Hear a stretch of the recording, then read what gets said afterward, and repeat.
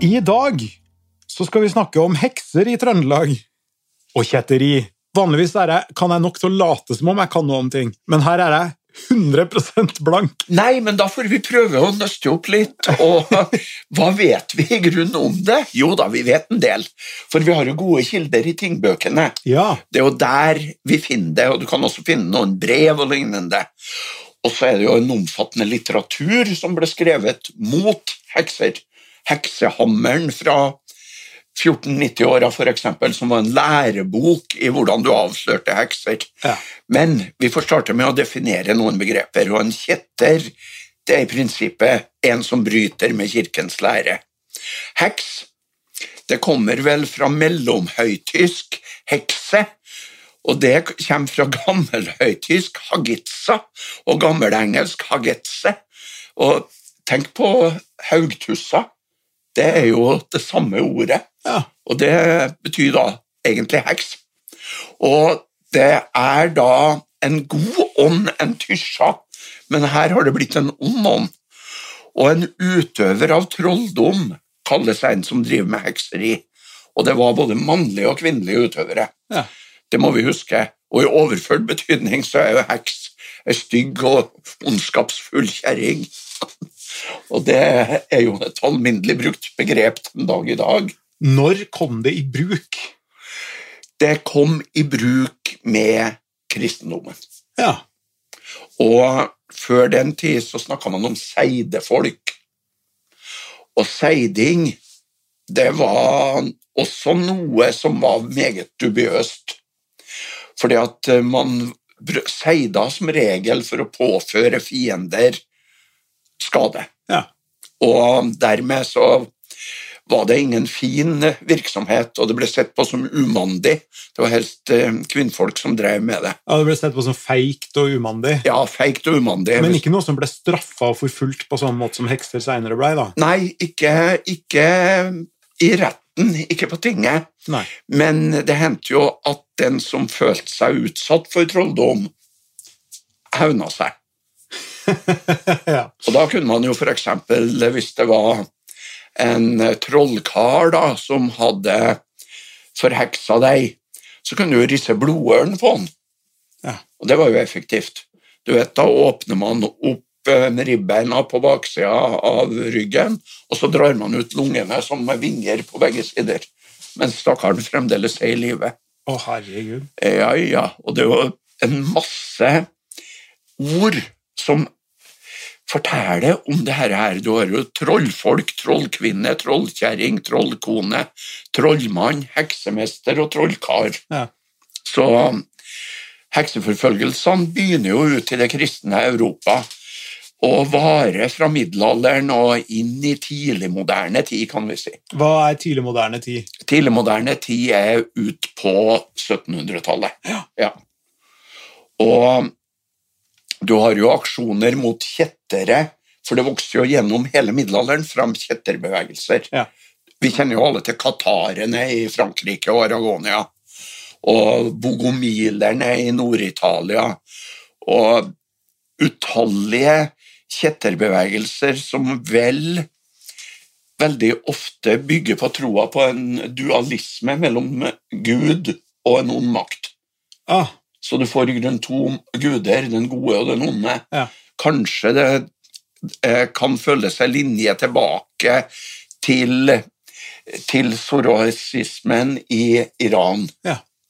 hvor du hadde en god og en dårlig gud. Og så har du de gnostiske kjetteriene, hvor du blant annet inn på at sønnen og den hellige ånd under Gud. De ikke en treenighet, men de tre forskjellige. Og det skulle jo ikke mer til før du begynte å bli brent. I Norge da, så var det ikke mange hekseprosesser I middelalderen.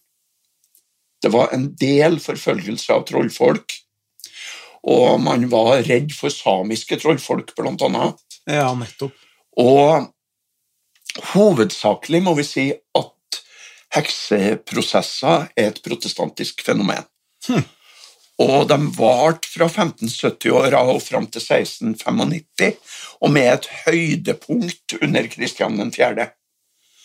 For han var blant annet påvirket av sin svoger, Jakob den 6. av Skottland, eller Jakob den 1. av England.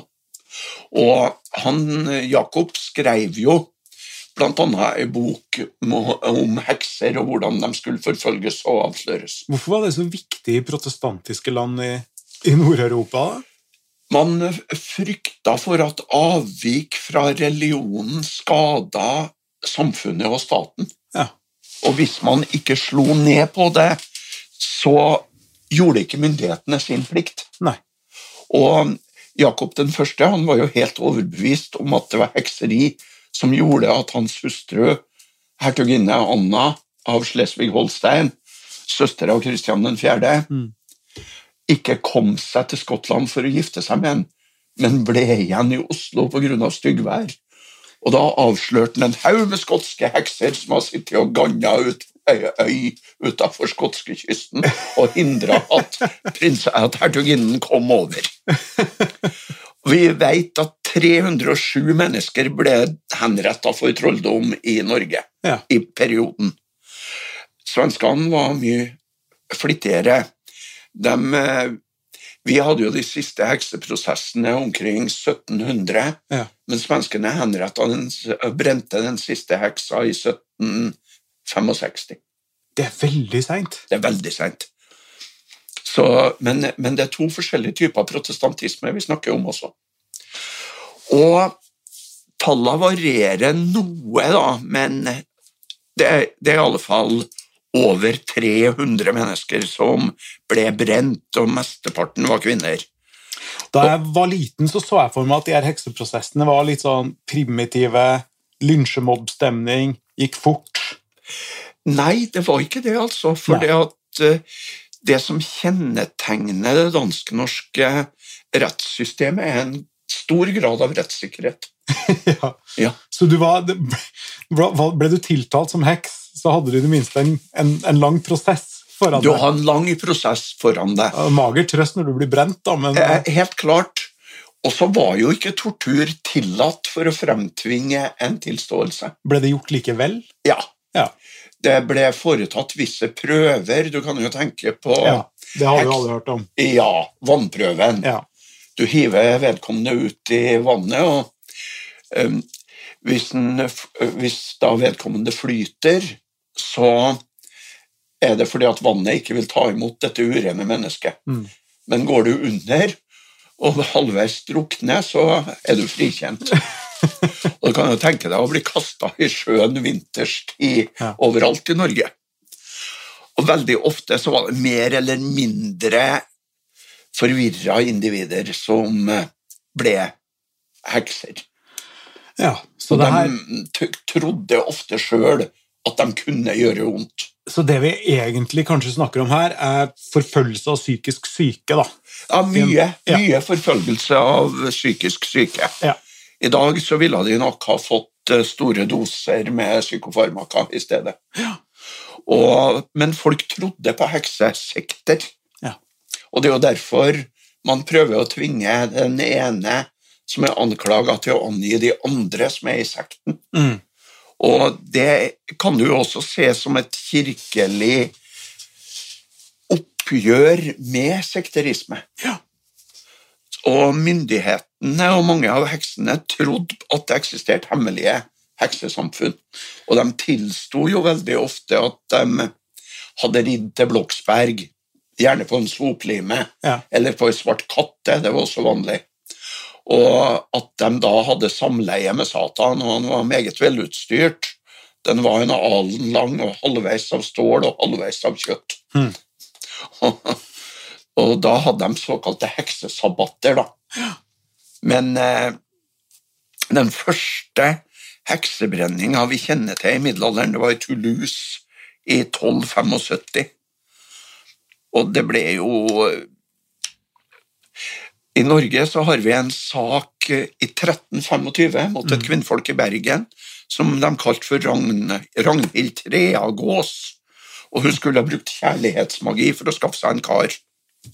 Og heksene holdt til om natta, og de fløy, og de kunne omskape seg til ugler eller ravner, og så jakta de etter spedbarn å spise. Og det her var noe alle trodde på. Det her var sånn De fleste trodde på det. Så heksehammeren, da, eller Malleus Maleficarum fra 1486, det var inkvisisjonens håndbok i heksejakt. Ja. Og skrevet av 2 lærde dominikanermunker, og det var dominikanerne som drev den katolske inkvisisjonen før den protestantiske, og før jesuitene overtok den katolske.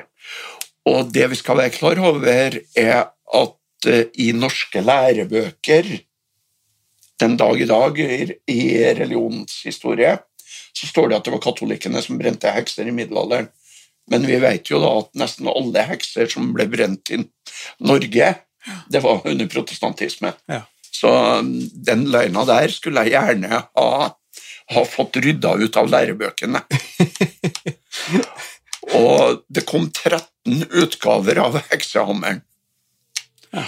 Og de store hekseprosessene da, det fra ca. 1420 til 1750. Og hver gang det var en epidemi, så var det jo 2 grupper man gikk til angrep på som hadde forgiftet vannet eller lufta eller noe sånt. Det var jøder, og det var hekser. Og hekseprosess, det en rettslig forfølgelse av mennesker som har begått trolldomskriminalitet i en eller annen form. Fikk de oppnevnt forsvarer? Hvordan fungerte rettssystemet på den tida? Ja, de hadde en anklager og en dommer, men stort sett forsvarte de seg selv. Ja. Men de kunne ha en som fungerte som advokat og forsvarer også. Ja. Men det kunne være farlig, for da kunne vedkommende bli beskyldt for å være en del av heksesekta selv, selvsagt. Ja, selvfølgelig. Ja. Og den siste heksebrenninga i Norge, da, det var i 1695, og det var Johanne Nilsdatter i Kvæfjord i Finnmark. Ja. Og hun var nok same. Ja.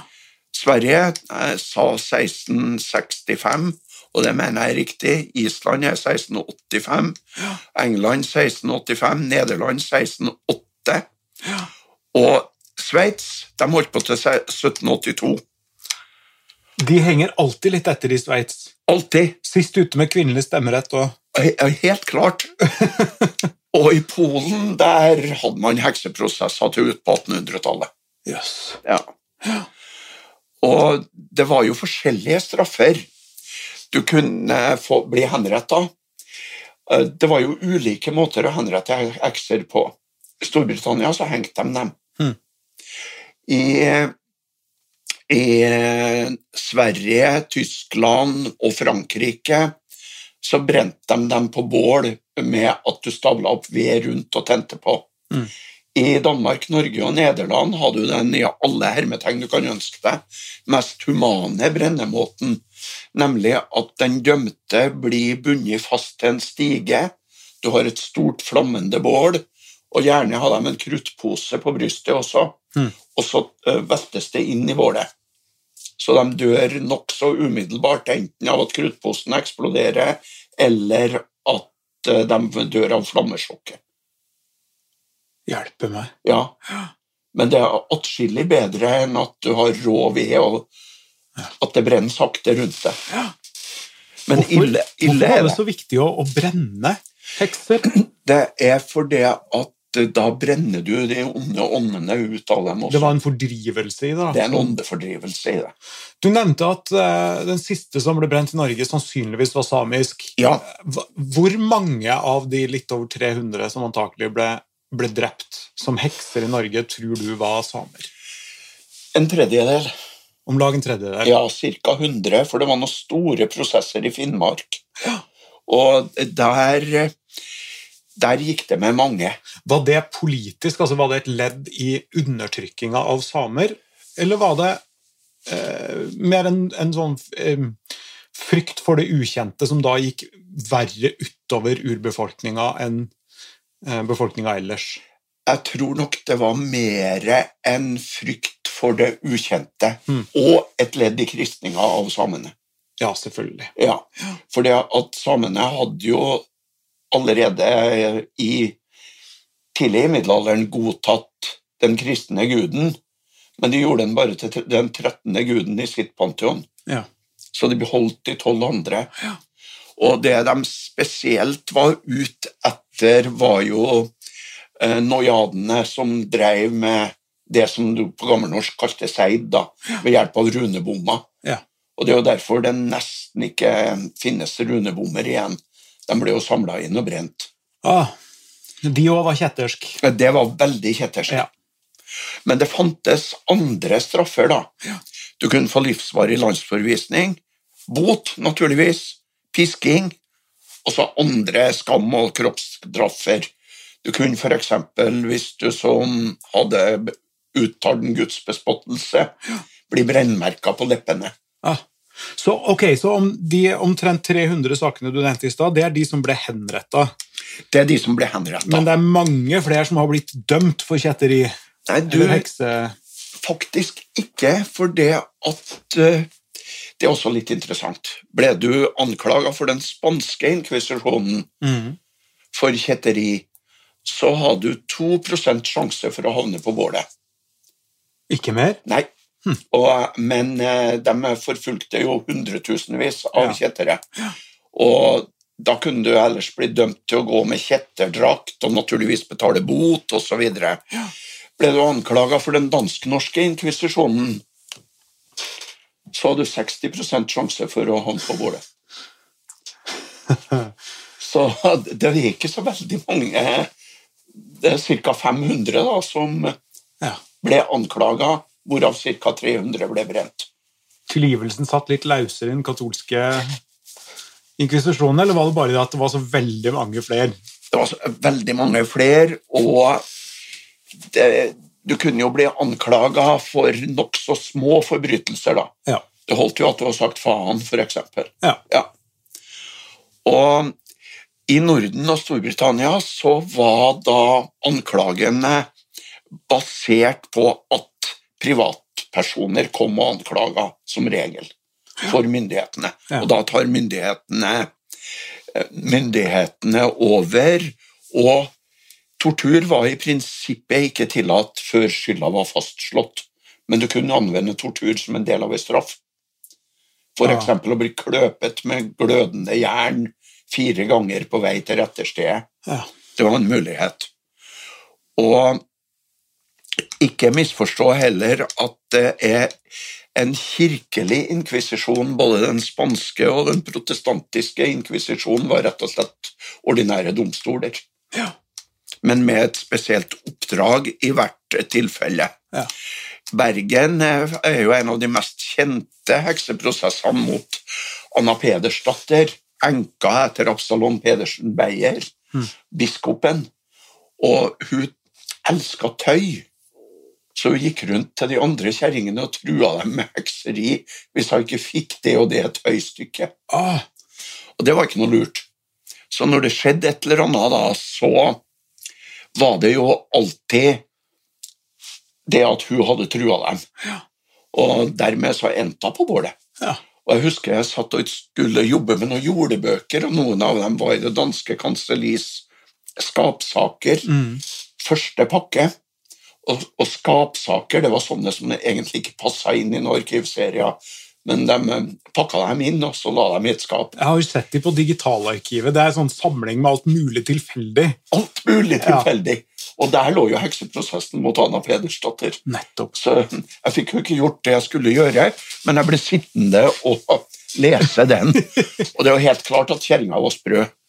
Men det som skjedde da med hun var at hun hadde trua så mange med hekseri? Ja. Og så tilfalte noen av de hun hadde trua et eller annet da. Ikke sant? Og vi har kilder da på, jeg sa ca. 500, men det er nok 860 kvinner og menn som vi finner i tingbøkene som er anklaget for ulike grader av kjetteri. Ja, nettopp. Og bruken av dødsstraff, den går gradvis nedover. Og i Finnmark, vi snakket jo om det, jeg sa ca. 100 mennesker, og det 92 i en stor prosess der oppe. I en eneste prosess? Ja. Når var det begynte å avta? Det etter da 1663, Ja. Da går det fort nedover. Ja. Og det ble ikke særlig populært med hekseprosesser etterpå. Hvorfor det? Hva var det som snudde? Opplysningstida begynte å slå inn. Og det ble sett på som litt primitivt. Og kansler Ove Bjelke skriver jo i de siste hekseprosessene han hadde noe med å gjøre i 1670-åra, at saken synes meg mørk og dyster, og jeg overlater til Deres Majestet å resolvere. Ja. Og så havna jeg da hos kanseliet, og så skrev jeg kongen under til all god slutt. Og de 3 nordnorske fylkene, der har du over 40% av alle kjente hekseprosesser i Norge. Ja. Og det er jo blant annet fordi at man gikk etter samiske trollfolk. Ja. 86% av de henrettede var kvinner. Ja. Og mannfolk ble jo ofte, før de ble brent, så ble de ofte halshugd. Hvorfor det? For å skåne dem for smerten, eller? Ja, eller la dem beholde litt ære. Ja. Og lovgrunnlaget er jo interessant da, for trolldomskriminalitet ble regnet som et absolutt lovbrudd i alle europeiske land. Og diabolisme, det var en pakt med djevelen. Det var selve grunnlaget. Og så har du jo Bibelen da, det står jo i 2. Mosebok, 22. kapittel, 18. vers, en trollkvinne skal du ikke la leve. Det var det jeg skulle til å spørre om, for jeg lurte på hva var egentlig grunnlaget for det er veldig opphengig trolldomskriminalitet, som du kalte det. Altså, en ting er frykten for avvik fra religionen, og det har vi jo mye av opp gjennom historien. Men det her er jo veldig aggressivt, altså veldig sånn veldig aggressivt. Intenst. Ja, for det var jo en tro på at heksene faktisk kunne skade hele samfunnet. Ja. Så det ble jo sett på som en samfunnsopprydning. Og Martin Luther selv erklarte jo at slike djevelhorer, eller teufelhoren, skulle man brenne. Ja. Så du hadde jo det teologiske grunnlaget først og fremst, og så er det troa på at det skader samfunnet. Var det mange som ble anklaget for å skille seg ut? Altså, du nevnte jo psykisk syke, forvirret mennesker, men ble det også brukt målrettet mot kvinner som stakk seg ut på et eller annet vis? Ja. Hevet stemmen for mye, gjorde for mye ut av seg? Ja, og så var det mye omstreifersker. Ja. Vi har jo en del kjente lokale saker da. Ja. Og jeg kan jo si noe om noen av dem. Du har en fra 1600, og det er Tronds kone, jeg har bare omtalt som i tingboka, og det var på Fosen. Og så i 1664, Kirsten Sørensdatter, hun ble brent. Og så har du Ole Olsen Nypan og Lisbeth Nypan, som jo trønderne tror er de siste som ble henrettet, men det var det altså ikke. Hvor var de fra? Fra Nypan på Leinstrand. Ja. Og Ole Olsen Nypan, han var skyssskaffer. Det vil si at det var han som bestemte hvilke bønder som måtte spenne hestene fra plogen for å skysse folk. Kanskje ikke alltid like populær. Det var en meget upopulær mann i bygda. Og i tillegg så var han urettferdig, og han gikk mest til de bøndene som han ikke likte. Ja. Og så tok han imot bestikkelser fra bønder for at du går til naboen i stedet. Ja. Og i tillegg så var han drikkfeldig og stor i kjeften, og han brukte å gå rundt og si at hvis du ikke selger meg den kua litt billig, så skal jeg få Lisbeth til å gjøre deg noe gilte.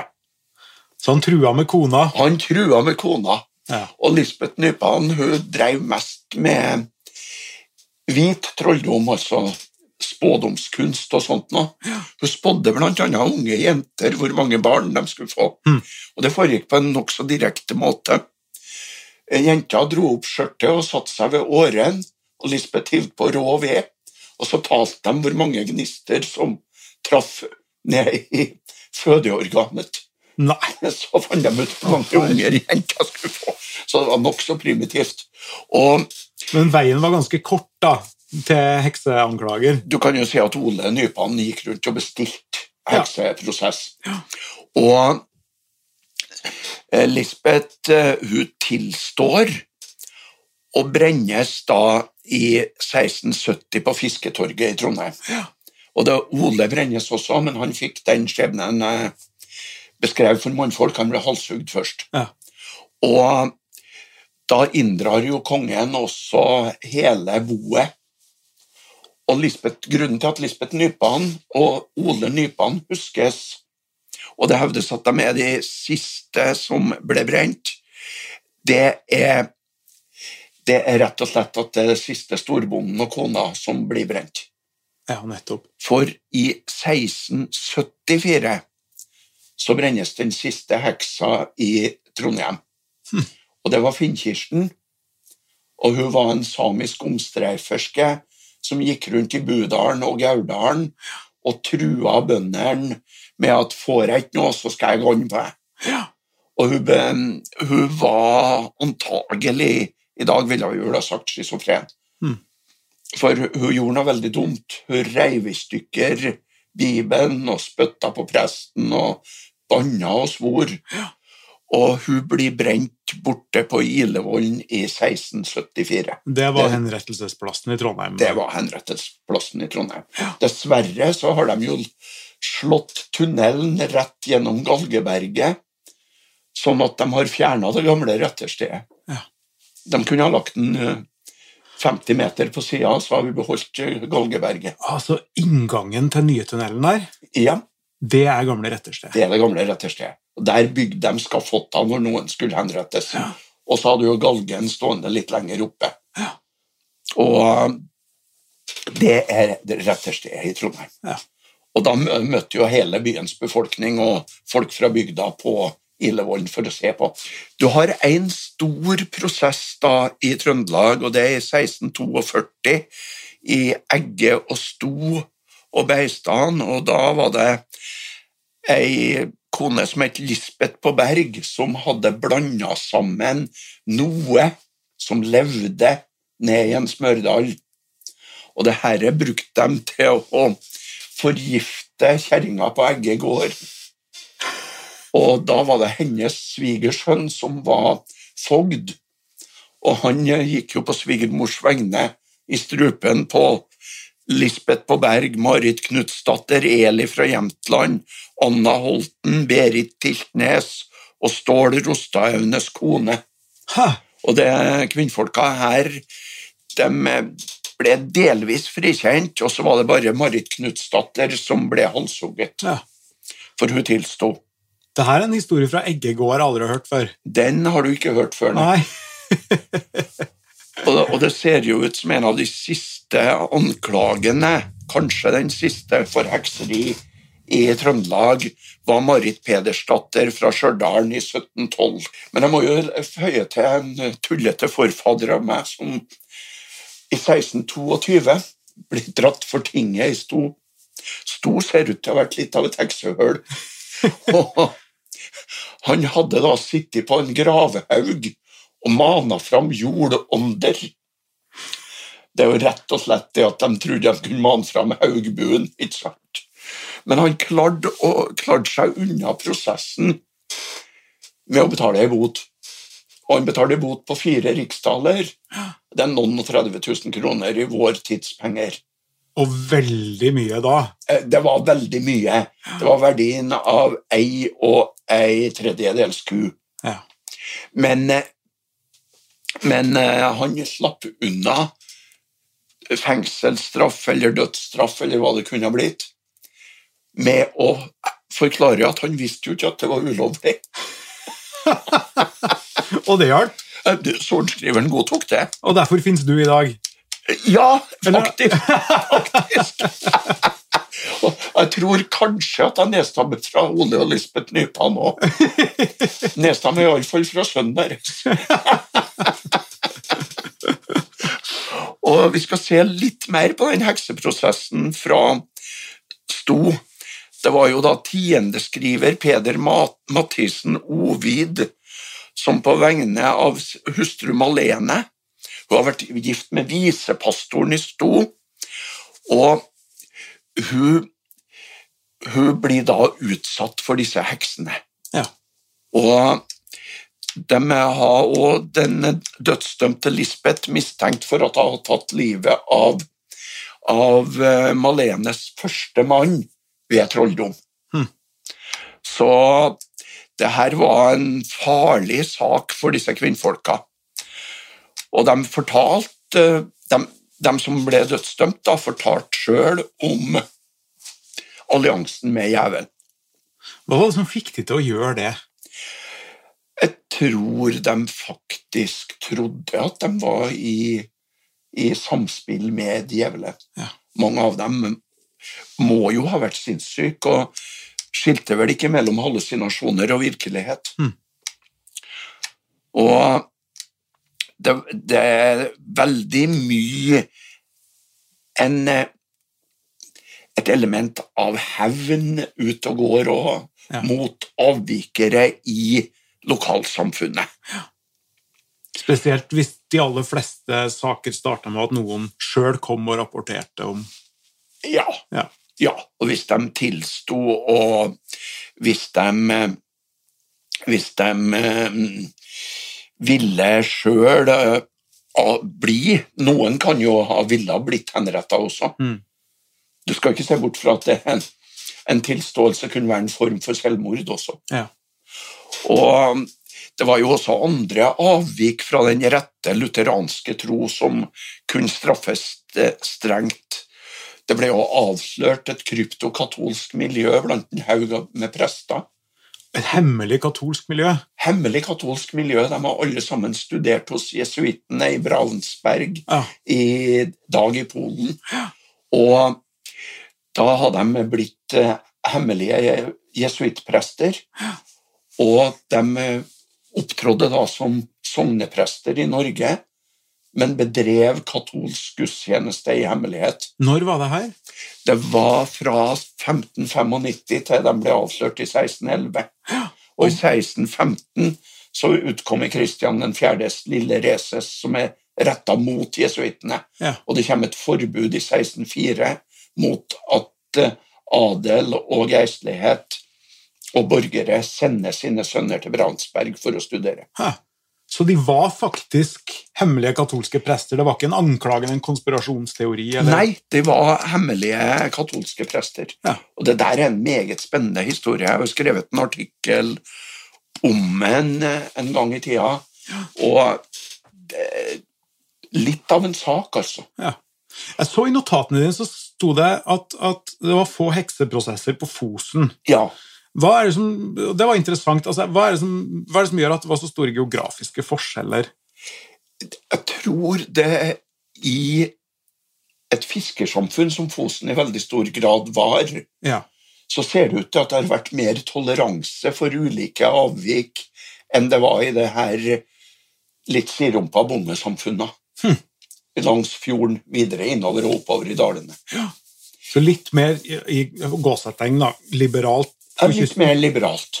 Så det var en beretning jeg leste et eller annet sted fra 1800-tallet, at også antall leiermålsaker, altså sex og barn utenfor ekteskap, der var Fosen også i Norges toppen.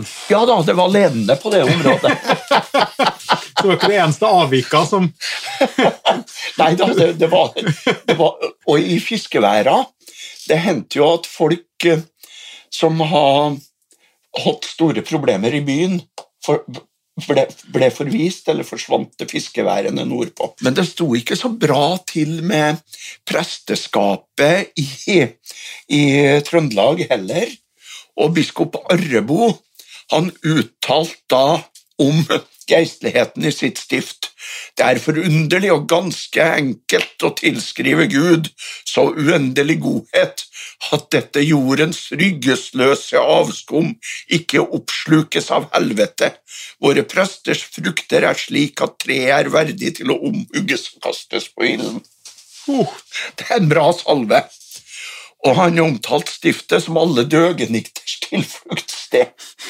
Og det sa han om Trondheim stift? Ja, det sa han om Trondheim stift. Og han hadde jo delvis rett. 7 prester ble avsatt på grunn av hor og andre grove forseelser. Men han dreit seg litt ut. Han var i et barselgilde på Austråt, og da kommer han i klammeri med fogden, og han dikter da en vise som ganske interessant i heksesammenheng. En nidvise om fogden på Austråt? Om fogden, og ikke om fogden på Austråt, men fogden på Fosen, som var på besøk hos fogden på Austråt. Ja. Og godseieren Jens Bjelke, han satt jo på Elingård nede i Jonsøy, og har lite med det å gjøre. Men den visa, og vi skal huske at det her skrevet mens hekseprosessene var på toppen. Så skriver han: Skam så få den lede Finn, Kristoffer Nilsen, det da fogden, monne av rettet. Krist give herr Anders et bedre sinn, herr Anders var presten på Ørlandet. Han trolldom måtte forgjette. De edelige prester og de rike, forbannet være de slemme Finn, Kristoffer monne av rettet. At forhefte Guds vær og vind, og for seil og åre en pinn sette, de edelige fogder og de rike. Det stor trang på Ørland for gran og furumaste, dog ville vi vel fange den bål i brann, vi dennem ville påkaste. De edelige prester og de rike. Peder Lauritsen sier trinken godnatt, så drager han at bjugnen, han haver den tønnetapp i sin hatt, det ølmonne i hans hals slukne, de edelige dranker og de rike. Og her truer rett og slett biskopen, fogden og sognepresten med bål og brann midt under hekseprosessen. Og bispefrua, hun likte ikke versene og si, de måtte vel ha noe annet å gjøre. Men biskopen, han sto på sitt, men det får et etterspill. Ja. Han ble avsatt i 1622, og sendt til Danmark, hvor han da senere blir sogneprest i Kalundborg. Og det litt av et fall fra biskop i Trondheim til sogneprest i Kalundborg. Så det var en tro selv i veldig opplyste kretser på hekseriet, og hekseriet som noe ondt. Og vi var jo ikke blant de verste i Trøndelag, men vi må huske at Nord-Norge også lå under Trondheims stift til 1804 da. Ja. Så det var nok det stiftet som ledet når det gjaldt brenning av hekser. Terje Bratberg, tusen takk for denne historietimen. Det ikke så verst, den her.